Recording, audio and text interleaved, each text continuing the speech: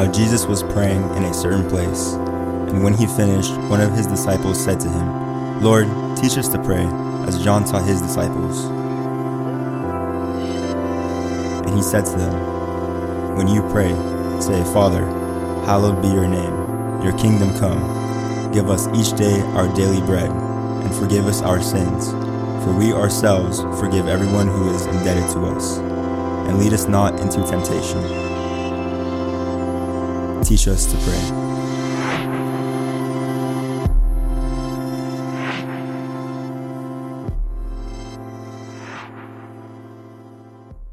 I want to give you a quick update from Nashville. We were at our convention. Thank you for praying for us.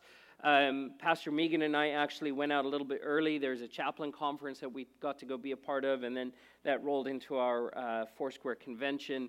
And I realized, I think over the last week, I think I've heard like 18 sermons just back to back. So you're going to get all of them this morning. No, I'm just kidding. But I hit a point about Tuesday night where I was just saturated. You know when you're just like, there's a Far Side comic. Anyone ever see the Far Side comic? And there's a kid in the classroom, and he's got like, his head is like half the side of all of the other kids, and he raises his hand and he says, "Mr. Smith, can I be excused? My brain is full." I felt like that. I was like, I can't listen. It was good preaching, but I'm like, I just can't even take anymore. But we were resourced. We were blessed. And then thank you for praying for us during the election process. Wanted to announce to you that Pastor Randy Remington from Beaverton, Oregon, has been elected as our new president for the denomination. I don't know if we have, I try to give a picture back there, but there he is. There's Randy. He pastors a church in Beaverton, Oregon, has been up there as one of our largest churches in our denomination. Megan and I are connected to him. He was our district supervisor when we pastored in Alaska. Is an amazing man of God, him and his wife, Sandy. So Randy and Sandy. I'm like, hey, that worked out well. And for the next year, there will be an overlap between our current president, Glenn Burris, and Randy, and they will kind of hand off the baton over the process of a year. And then at our next convention in Denver next year, he will be inaugurated and installed as our next Foursquare president. And so it was an honor to be a part of that process. It's an important process for us as a church, not just picking a person, but discerning where God is leading us, and we're a part of that. And so again, thank you for your prayers and for just agreeing with us for God's will for our movement. Well, I want to continue this morning in our series, Teach Us to Pray. We started this a couple of weeks ago. Thank you to Christy for bringing the word last week. I got to listen to, let's give it up for Christy. Thank you. I actually got to listen to her message twice already, and it was just rich, just so full of the heart of God. And so thank you for being faithful in bringing the word to us last week. I started this series by making the statement that prayer is important. I don't think that any of us would say that prayer is unimportant in the life of the believer. In fact, there's people I would say that maybe don't even claim to be Christian or walk a Christian lifestyle who would say, yeah, prayer is important, right? And when we see things happening in our culture, or difficult things happen, people who don't usually pray or wouldn't consider themselves to be people of faith somehow find themselves turning to prayer and asking for prayer. Prayer is so important in our lives, and it's not just this byline, it's not just this side thing that we do. It is absolutely critical in the life of the believer. Yet so often we are ill-equipped in our prayer lives. We don't necessarily know how or when or why to pray, what posture we should take, or what words we would say, or maybe we learn to pray in a particular way, and then that's it. That's just the way we pray, and you just kind of default to that way of praying. We want to continue to take a closer look at what prayer is, and this series is going to continue for, I'm not exactly sure how many weeks. It's going to go until the Lord says we're done.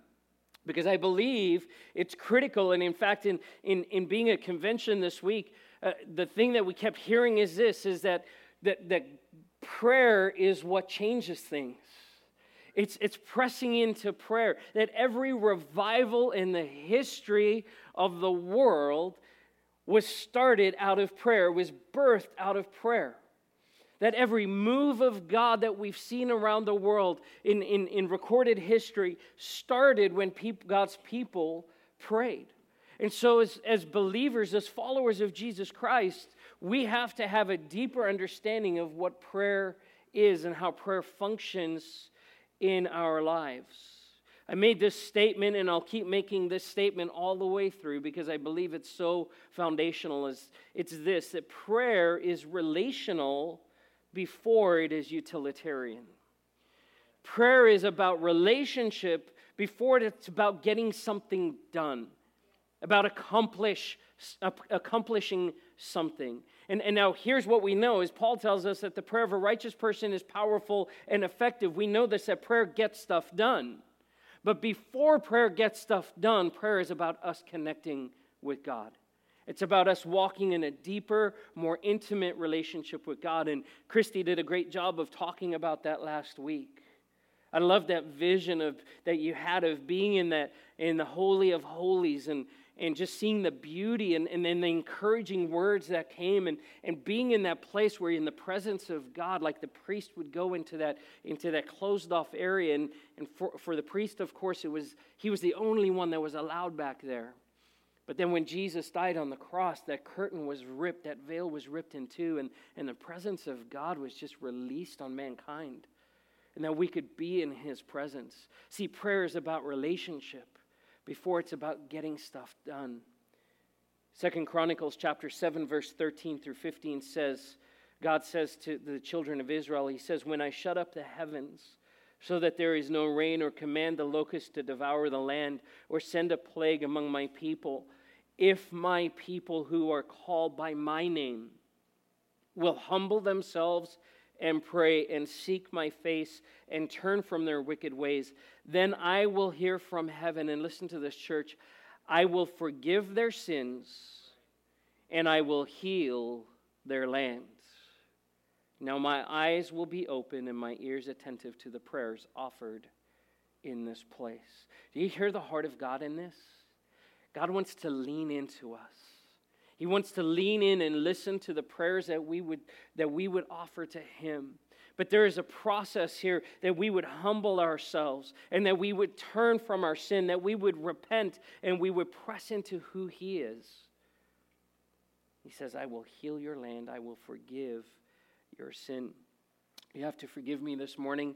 I've been in an environment over the last week that it was all air conditioning all the time.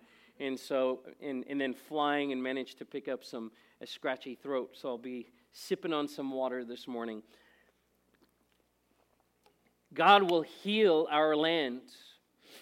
Jesus, in Luke 11, says of him that one day Jesus was praying in a certain place. And when he finished, one of his disciples said to him, Lord, teach us to pray.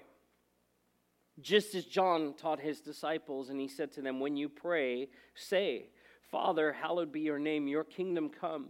Give us each day our daily bread and forgive our sins, for we also forgive everyone who sins against us, and lead us not into temptation. It's this passage that we get the title of the series from, Teach Us to Pray. The disciples had watched and observed the life of Jesus, and they had heard his prayers and watched him retreating to go into quiet places to pray. And what they recognized is, we don't know how to do what he's doing. We don't know how to accomplish what he's accomplishing. It says that Jesus would teach as one who had authority. Jesus postured himself in such a way that people saw him and they were in awe of him. And the disciples were no different. And they recognized that by just observing the life of Jesus, something is missing. Something is missing in my life. And rather than kind of shying back, I love the boldness. Jesus, teach us. Jesus, teach us to pray the way that you pray. We want to know how it is that you pray with the authority you have and with the intimacy you have and with the frequency you do.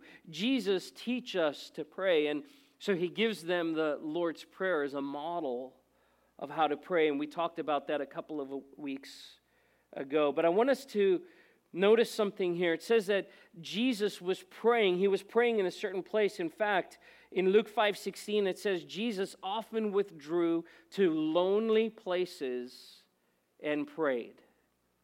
He often withdrew to lonely places and prayed. Prayer was a regular part of the life of Jesus. You would think that Jesus, being God, could have just come to earth and just kind of skipped the prayer part. I'm connected to the Father already. Let's get this job done. Let's go to work. But he doesn't. That Jesus models for us what we need in our own lives. That we need to withdraw often and pray. That we need to get away and disconnect and be in the presence of God. It says that he went to lonely places. It's an interesting translation of the thinking there. It wasn't lonely in that, we talk about lonely, and you're like, all by myself, right? And I don't want to, there's a comedian who says when you're like 3 years old and you can tell your mom, like, I did it all by myself, but then when you're like 30, all by myself is kind of a depressing thing. It's not an exciting, like, all by myself. No. So lonely, we can get this idea of what lonely means and be like, oh, lonely, I don't want to be lonely. But what it actually means is it was desolate, it was distraction-free. Let me ask you this. Is there any place in your life that you could say, I'm distraction-free in this environment? I think we'd be hard-pressed because part of it is these things go with us, right? How many of you suffer with phantom pocket ring? You feel your phone ring and it's not even in your pocket, right? That's a thing now. It's a thing that people are like, oh, my phone's ringing. Oh, my phone's not even with me. And the idea that we would disconnect is so difficult for us as a culture. We're surrounded by activity and noise. So for Jesus, there was a big old desert right there, and he could withdraw into the desert because no one goes to the desert. No one's like, oh, let's go hang out in the desert. Jesus is like, I'm going to go there because no one's there. It was isolated, but the most important thing is it was distraction-free. Here's the other thing is it was away from the limelight. It was away from the limelight. We have been consumed and so drawn into this idea that people need to see us. Again, social media and some of the things that we have at our disposal that I can't get through a day without telling people what I'm doing, showing people where I'm at. And there's this pursuit and there's huge opportunity and huge value with social media and things that we can leverage it for the sake of the kingdom and share our lives, but it can get unhealthy. It can get really unhealthy. In fact, one of the themes of conversation at our convention this year was directed at pastors who are more concerned about being famous than being intimate with Jesus. And we see these celebrity pastors, right, who are posting, and that's fine. Like they it's between them and the Lord. But what it can do to someone who's maybe not as effective or doesn't see themselves as being effective is, I've got to be like that person. And the reality is, we're not supposed to be like anyone else except for Jesus. And we can buy into this idea that our value comes from people telling us how valuable we are. How many likes or how many reposts and or whatever platform, right? And say, well, that's the thing that affirms me. Jesus didn't buy into that, not because he didn't have social media. There were ways that he could have done that. He could have just hung out at the temple and become the preeminent teacher at the temple. It wouldn't have been hard for him to do. He could have drawn the biggest crowd. He could have pulled out the most people and really showed up everyone else around him. But what Jesus did is he went to a solitary place. He got away from the limelight and he was refreshed in the presence of God. See, it was a lonely place, but it wasn't a lonely place because he met his Father there. In fact, it was the opposite of lonely. It was the most fulfilling, refreshing relationship that he had. It's the most refreshing, fulfilling relationship for you and me.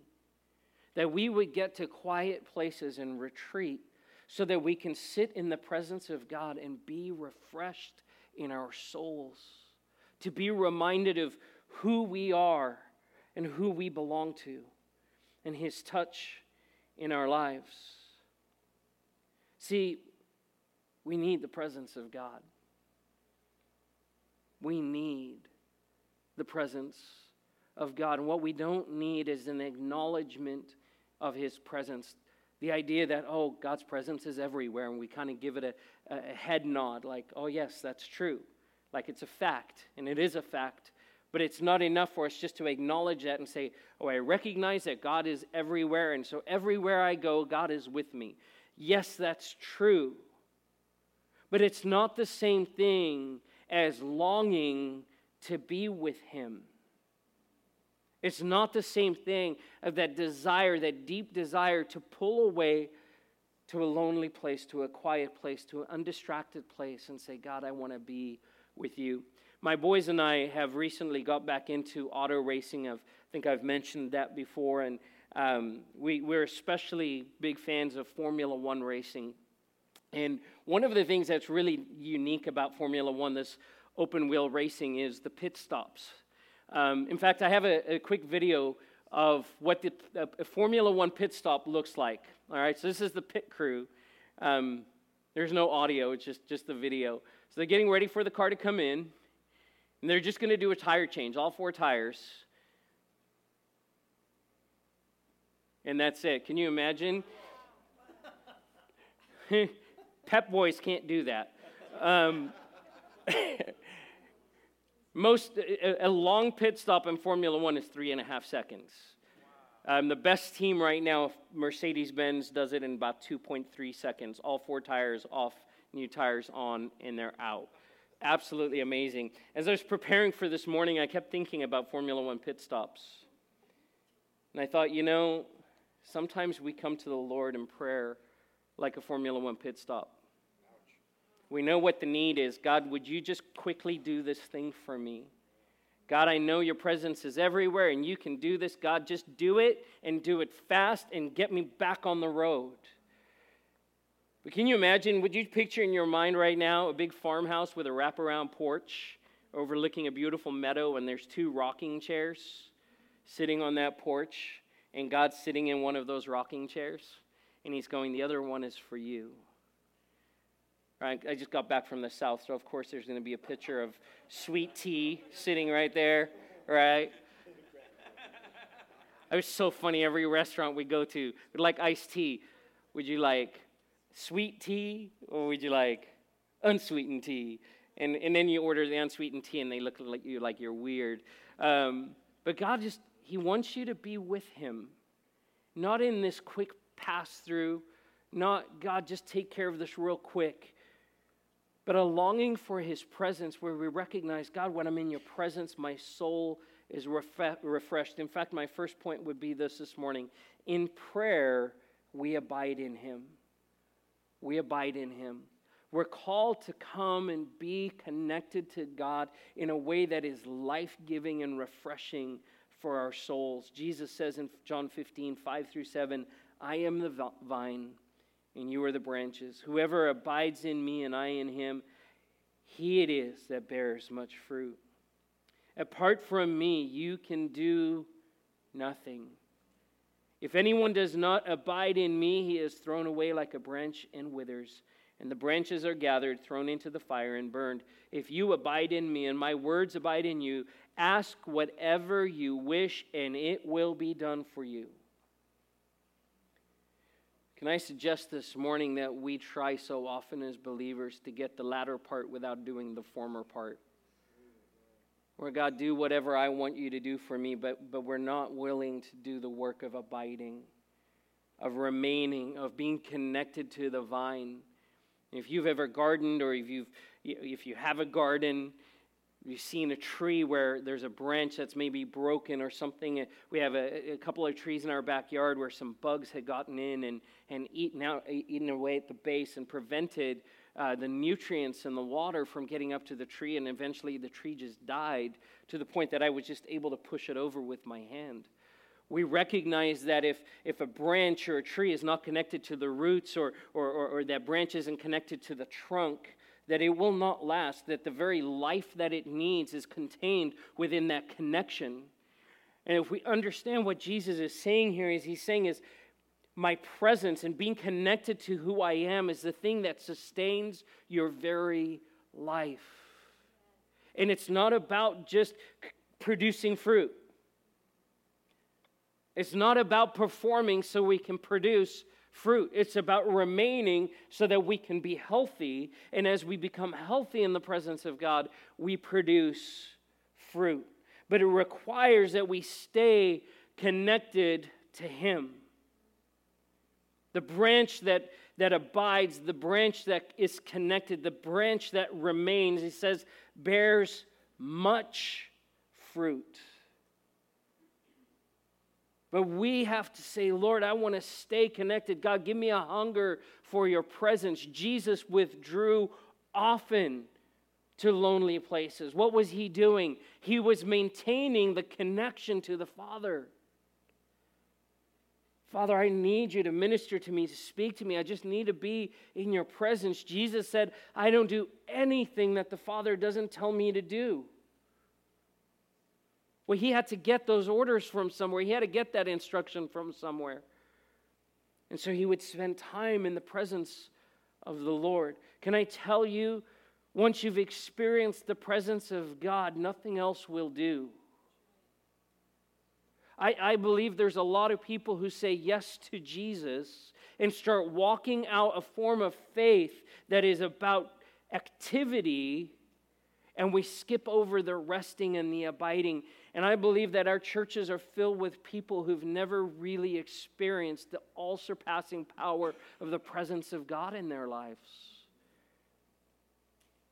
Before we can look for signs and wonders, there's a reason that Jesus said to the disciples, go wait in the upper room.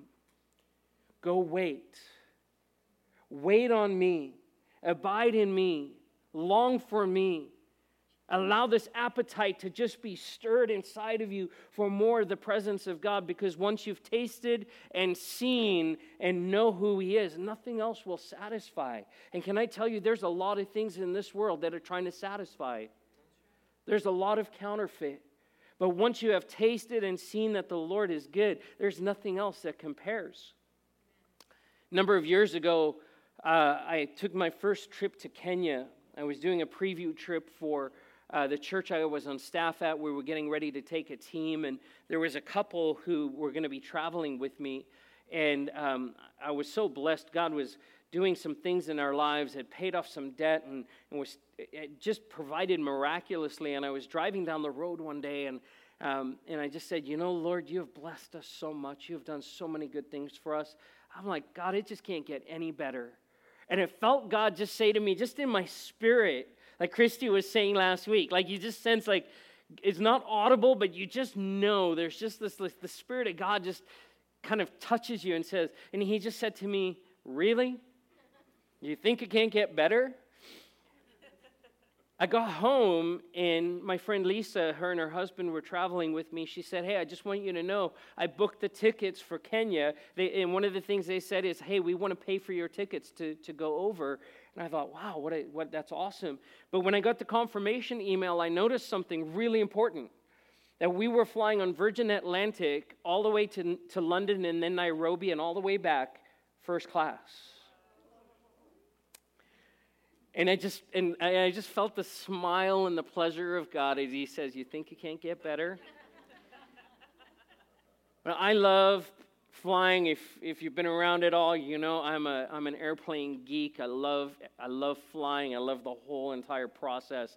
But I've never flown. I'd flown business class when I was a kid. We got bumped once, but I'd never flown first class. And can I tell you, it wrecked me. I get to fly Southwest this week. Definitely not the same.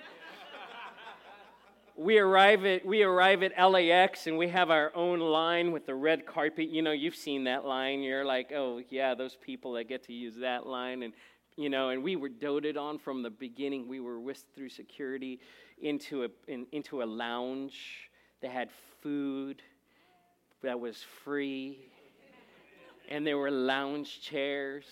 And the whole time I'm like, we should have been here 4 hours early, not 2 hours early. And we get on the plane, and it's one of those cocoon-type chairs that lays flat, and they're serving you all kinds of treats and stuff. And, you know, and of course they have British accents, so it sounds even more posh. And, you know, the whole thing was just incredible. Just food. I was like, I do not want to sleep. I'm like, I want to take I want to watch as many movies as I can and eat as much food as I can. I want to take this in all the way. And then we land in London, and the first class lounge for Virgin Atlantic in London is a destination. I could go there on vacation and not even go into London. I could just stay there. It was incredible. Flew all the way to Nairobi, so 4 flights. All of them were super long. It was incredible. Can I tell you, the next time I flew, you know how they do is they walk you through first class to get to steerage, to economy, right? And you're like walking through it. Now you know. Now it's not like I didn't know. Now I know what's about to happen in this place. And I go sit in my little seat, and the whole time I'm looking up, and I can see the flight attendants with their trays and their carts and their desserts and their, right? And I'm thinking, these are not my people.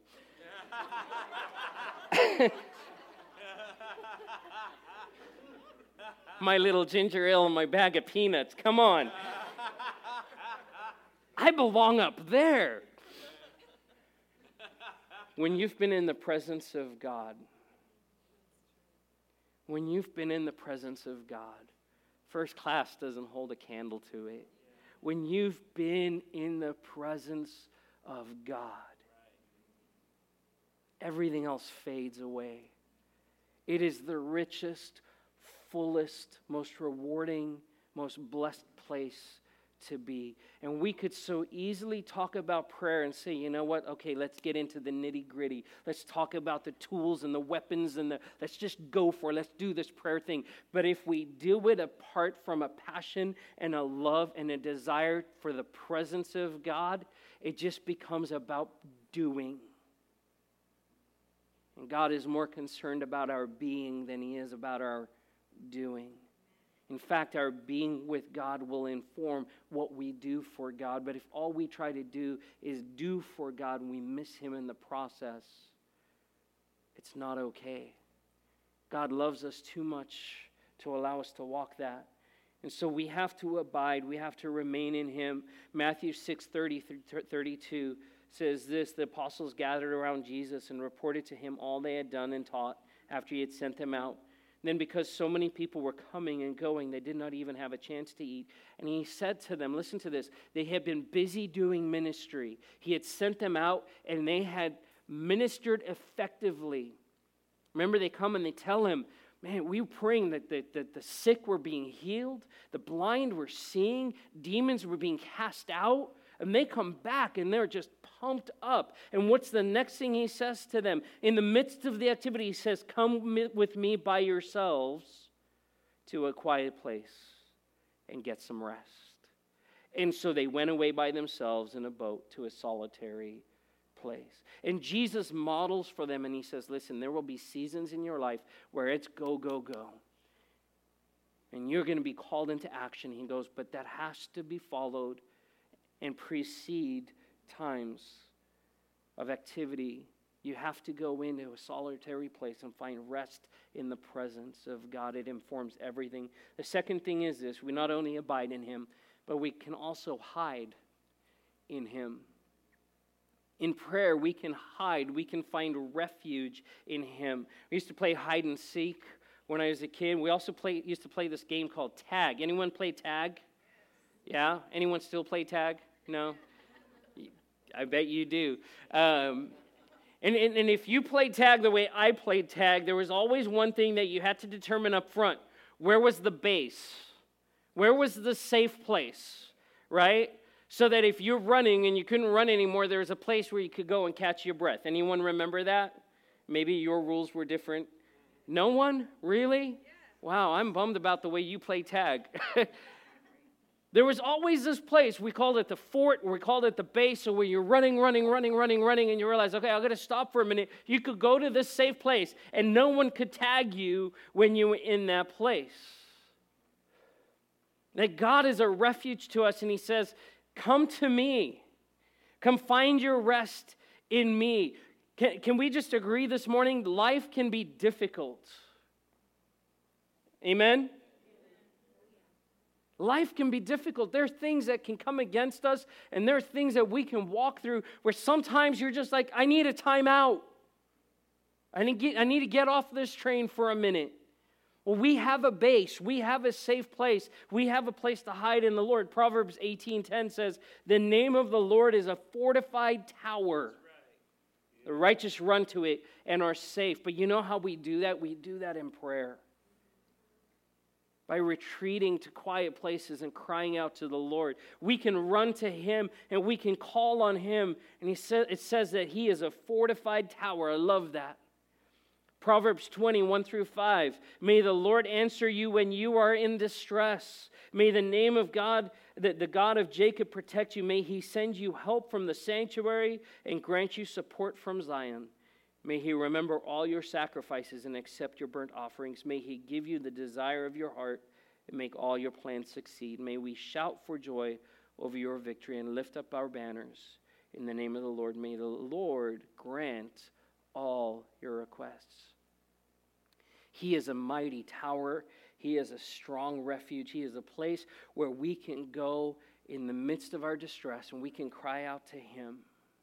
Can I tell you, this is not as hard as it sounds. That we can retreat without even moving our feet. That in a moment when we feel the enemy coming against us or circumstances are not going well and things are getting turned upside down, that we can stop in the midst of that. And just, why do we, by the way, the closing of the eyes when you're praying, it's a solitary place. When I close my eyes, the distractions are gone. I can say, Lord, I'm just going to, in this moment, I'm going to close my eyes. And God, I'm going to retreat to you. God, this is coming against me, but I need your help. I need you to be my strong tower. I need you to hear my cry. And he does. And that we can simply retreat and find a hiding place in him. Psalm 59, 1 and 2. By the way, David wrote a lot of the Psalms out of this kind of heart. God, my enemies are after me. I need you. I'm going to retreat to you. And then he finds, and we see in the Psalms how he even in that moment responds and says, but God, you're faithful.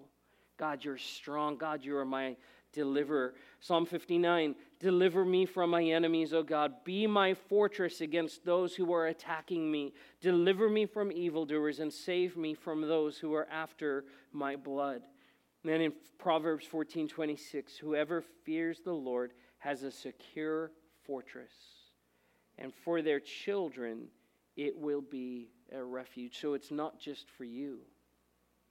It's for your household. It's for your family. See, a fortress isn't just a place to hide. It's also a place that you can wage war from. It's the place where we take our stand. It's the place where we can feel secure and stand back up on our feet. When we're out on the battlefield, we may be exposed, but we're in the fortress. We can stand secure. We sing this song, this is how I fight my battles.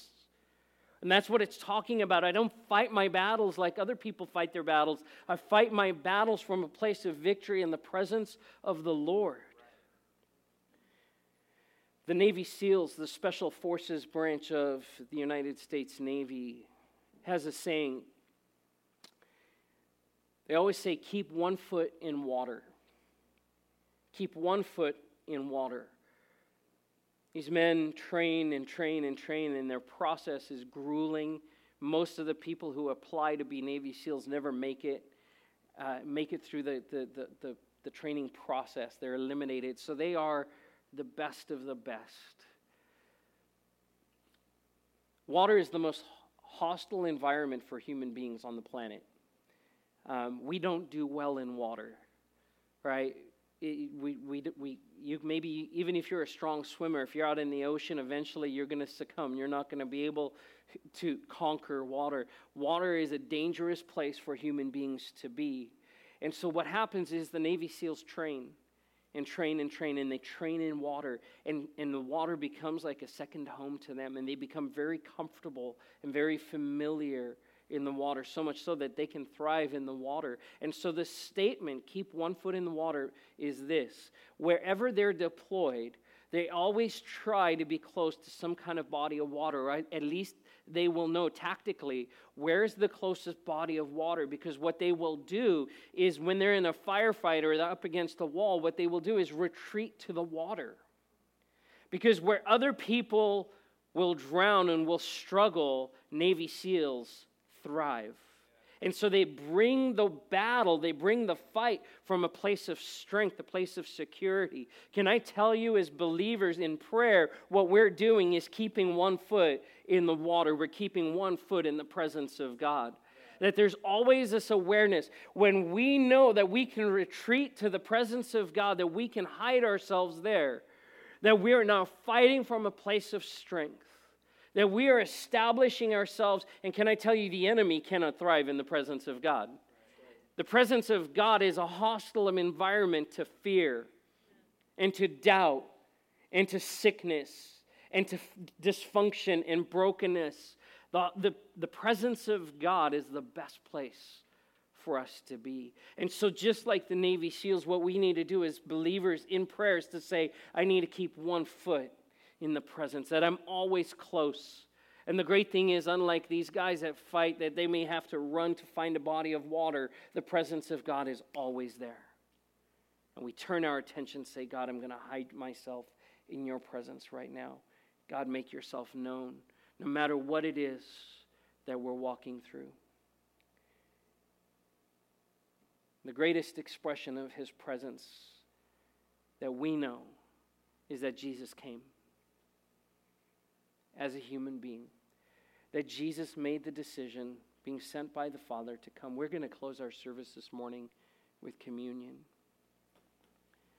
The presence of God came to earth, took on flesh, and that as we turn to the bread and as we turn to the cup, that these are reminders of what God has offered to us.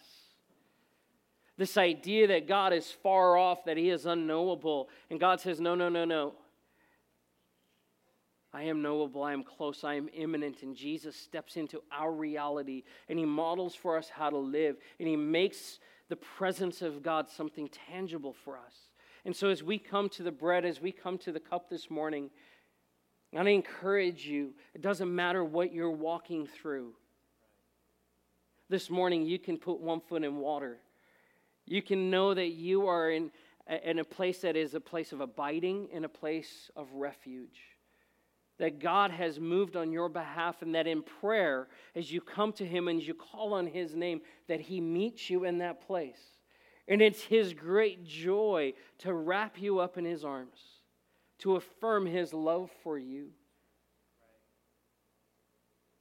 That you would have a taste and a desire and a hunger for his presence, and that he would sustain you in that. I want to invite the ushers to come forward.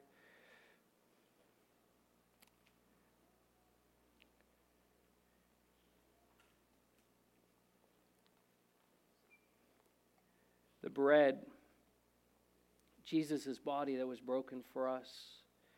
We can go ahead and start passing those trays. It was broken for us so that we might have healing,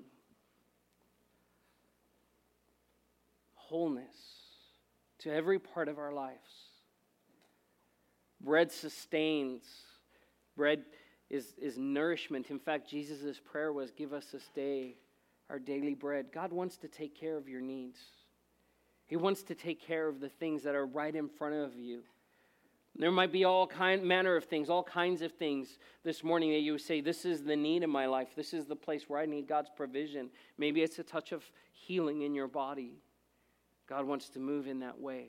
Maybe it's financial provision. He wants to move in that way. Maybe it's relationship, maybe reconciliation in relationship. God wants to move in that way. His body was broken so that these things would be accomplished in our lives. Can we hold the bread together? Father God, we thank you for the body of Jesus Christ, broken for us, that this piece of bread represents the presence of God in our lives. That God, your presence is not held behind a curtain anymore. That because of this body that was broken, that we have direct access to the presence of God, that we can come boldly before you. And that in that place, as you even said to the children of Israel, that I will heal your land. And so, God, this morning as we hold this bread, we ask that there would be healing of bodies in this place. We declare that disease would be gone, that sickness would be removed. In Jesus' name, that brokenness would be made whole. God, we pray for restoration of broken relationships and reconciliation to take place, Lord God. God, we pray for our nation today. We ask in the broken places of our nation, Lord, that there would be wholeness that would come and healing for our land. Jesus, we give you praise and we thank you for your sacrifice for us, and we receive this bread with thankful hearts in Jesus' name. Amen. Let's receive together.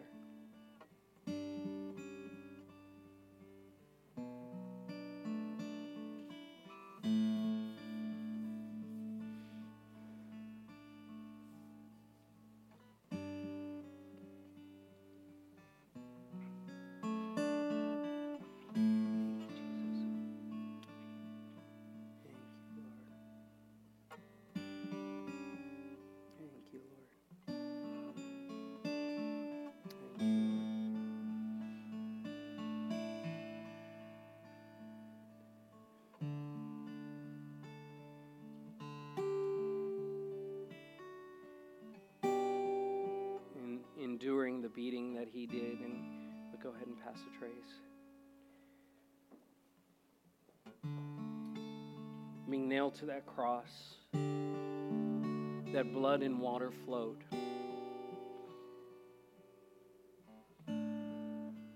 That Jesus took on humanity.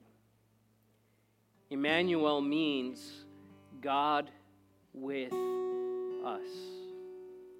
God with us. That before Jesus accomplished what he needed to do on the cross, he was simply with us. That his presence was here on the earth. It's a great reminder. And we get to come to the Father. We can engage God and just simply be with him. That he wants to meet us and love on us and speak to us. And just like Jesus hung out with the disciples and they had time together, that God wants to spend time with you. And it's the blood of Jesus that makes that possible. That his blood was shed for the forgiveness of our sin. That we were declared and made whole and made righteous in the name of Jesus and by the blood of Jesus, so that we can have that access. See, before that, because of sin, there was a division, there was separation. But Jesus opened the way for us to be able to come, to be with him. This is an invitation. This is an invitation into the presence of God. To live as no other people. To experience God as no other people would experience, or any other form of religion or piety. That he did all the work. He said, come, be with me. Can we stand together? Thank you, Lord. Jesus, we thank you for your blood shed for us. for the forgiveness of our sin. And that Jesus, through this cup, through this blood, through the shedding of your blood, that you established a new covenant. A covenant that says to us, we have access. And Jesus, just as you retreated to pray and spend time with the Father, it's because of this cup that we now have access. And so, Father, I pray that we would hunger for your presence, that we would long to be with you. Lord, that our prayer lives, Lord, would be bolstered and built up, not by our fancy words, not by our posturing, but simply by being with you. Thank you, Jesus, that you are God with us. We receive the cup together with joy. In Jesus' name.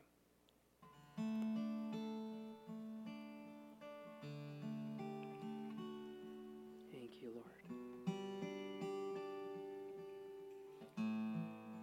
Father, we praise you. We honor you in this place.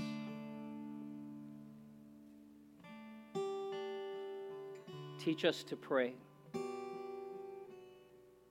Teach us to pray. Lord, I pray that you would give us a hunger and a passion for prayer. God, for each of us individually, Lord, that we wouldn't wait for a Sunday morning. But Lord, throughout the week, that we would find place to press in, to retreat, to find solitude, to be with you. In Jesus' name, amen. Let's close in worship this morning.